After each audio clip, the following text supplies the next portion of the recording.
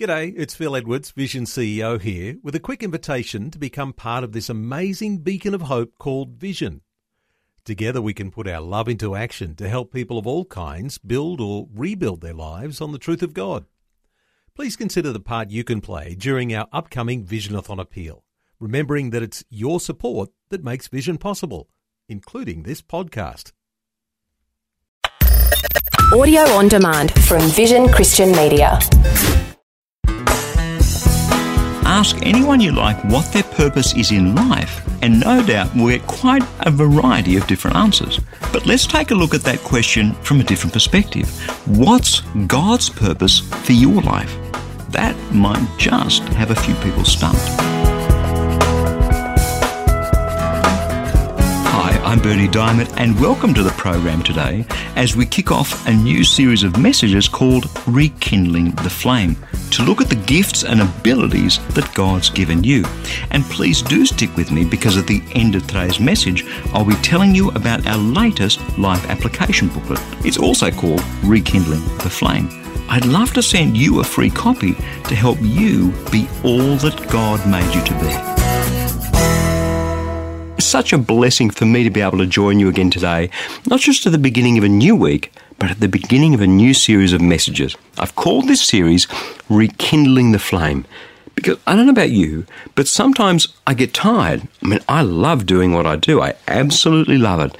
But even when we love doing what we're doing, even when we're serving God with all our hearts, sometimes we get tired. Sometimes we get run down. Sometimes so many things around us seem to be going wrong that, well, we lose our drive, our sense of direction, our determination, our purpose in life. Have you ever found that? Just this morning I was sitting praying, feeling as though I was getting close to running on empty and asking the Lord to fill me afresh, which He did. But this reality of being drained by life, by service, by all the things that we go through is a reality that pops up again and again for most of us. Have you noticed? So that's why we're going to spend the next few weeks on the program in God's Word, letting Him speak to us, letting Him into the deepest and darkest places in our hearts to rekindle the flame. And there's no better place to be doing that than the Apostle Paul's second letter to his young protege, Timothy. So let's have a look at how Paul opens up his letter to young Tim. See, Tim has served with Paul all over the place, in Ephesus, as a courier. They wrote a few of the letters in the New Testament together. So Paul was obviously Timothy's mentor, and as any mentor has for his protege, Paul had a special place in his heart for Tim. So why is this significant?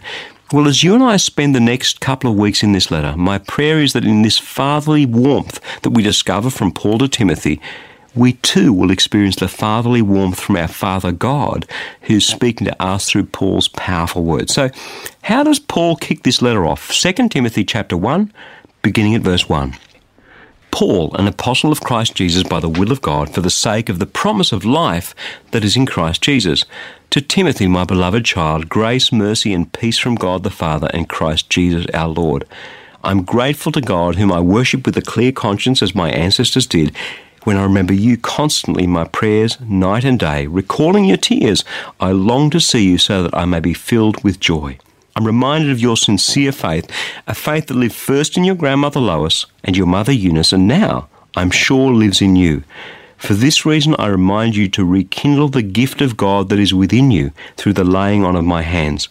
For God did not give us a spirit of cowardice, but rather a spirit of power and of love and of self-discipline. What a fabulous start.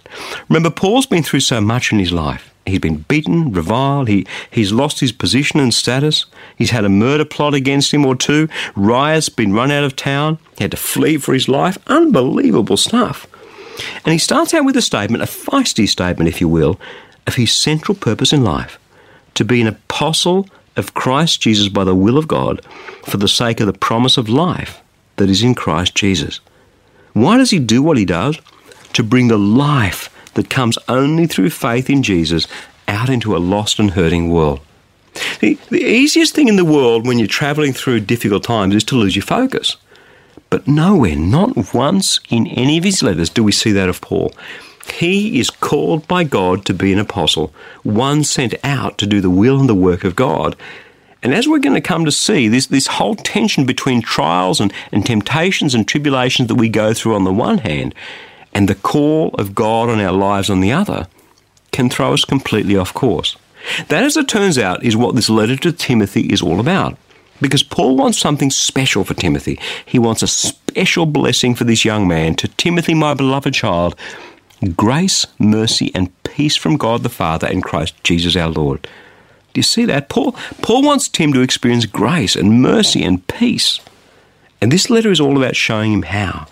Paul's been praying for him even though he himself is going through some really, really difficult times. And Paul recalls the tough times they've been through together in Christ's service, the tears. And now he takes the opportunity to get Timothy focused on his purpose, focused on his mission. Rick Warren of Saddleback Church is perhaps best known for his book and teaching series, The Purpose-Driven Life. But this isn't something that Rick somehow invented in the 21st century. He discovers it right back here in the first century through Paul and others who would not be shaken from the purpose that God had for their lives. And God had such a purpose, not just for Paul, but for Timothy. So Paul reminds him of three things. First, the trouble that God's gone to hand a deep, powerful faith down to Timothy. Have a listen to this.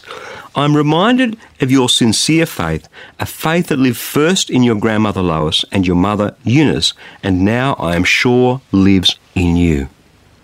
When we're going through tough times, we do well to remember the amazing things that God has already done in our lives, the faith that He's placed in our hearts. Do you ever go through tough times and then all of a sudden God reminds you, look at the trouble I went to bless you. Look at the trouble I went to get you here. Look at how I've protected you over all this time. It is an awesome thing, friend, to look back and see the things that God has done in our past. And so we're going through tough times and we remember those and they give us strength. I am reminded of your sincere faith, a faith that came from your grandmother to your mother to you. Secondly, in light of this faith, Paul calls Timothy to do something amazing. For this reason, he says, I remind you to rekindle the gift of God that is within you through the laying on of my hands. We each have a gift, something that God's given us that we can do better than just about anyone else we know. And how easy is it for that gift, that ability, that dream to become obscured by the cares of this world, by the sheer grind of living out our lives day after day after day? Friend, you have such a gift. You have such a dream. And when you think about it, back there in the first century, rekindling something, it wasn't easy.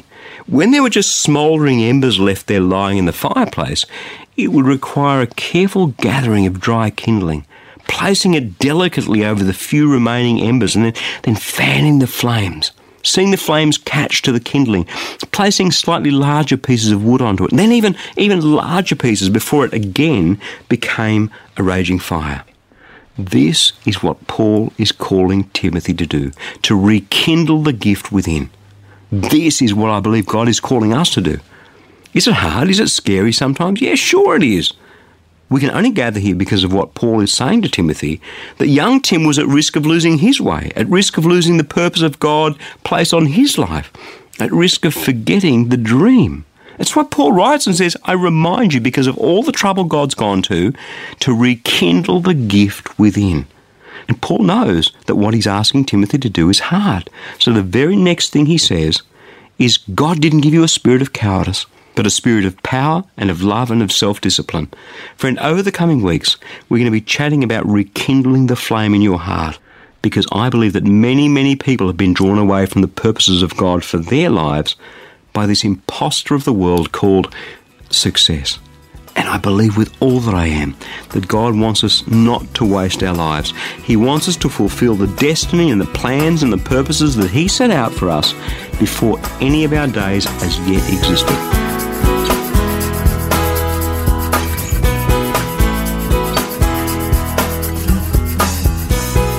So often, the gifts and abilities that God's given to His people like you and me, are still there, but they're dormant. With all my heart, I believe that God wants you to be all that He made you to be, to use those gifts and abilities for His glory. And that's why I'd love to send you a free copy of our latest life application booklet.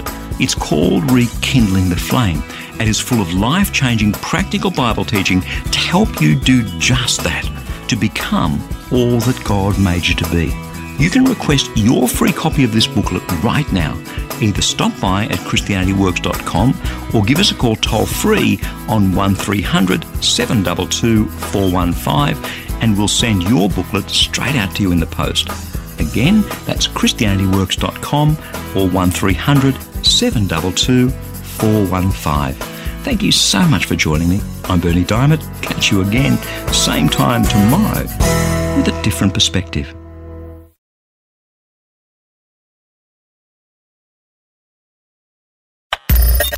Thanks for taking time to listen to this audio on demand from Vision Christian Media. To find out more about us, go to vision.org.au.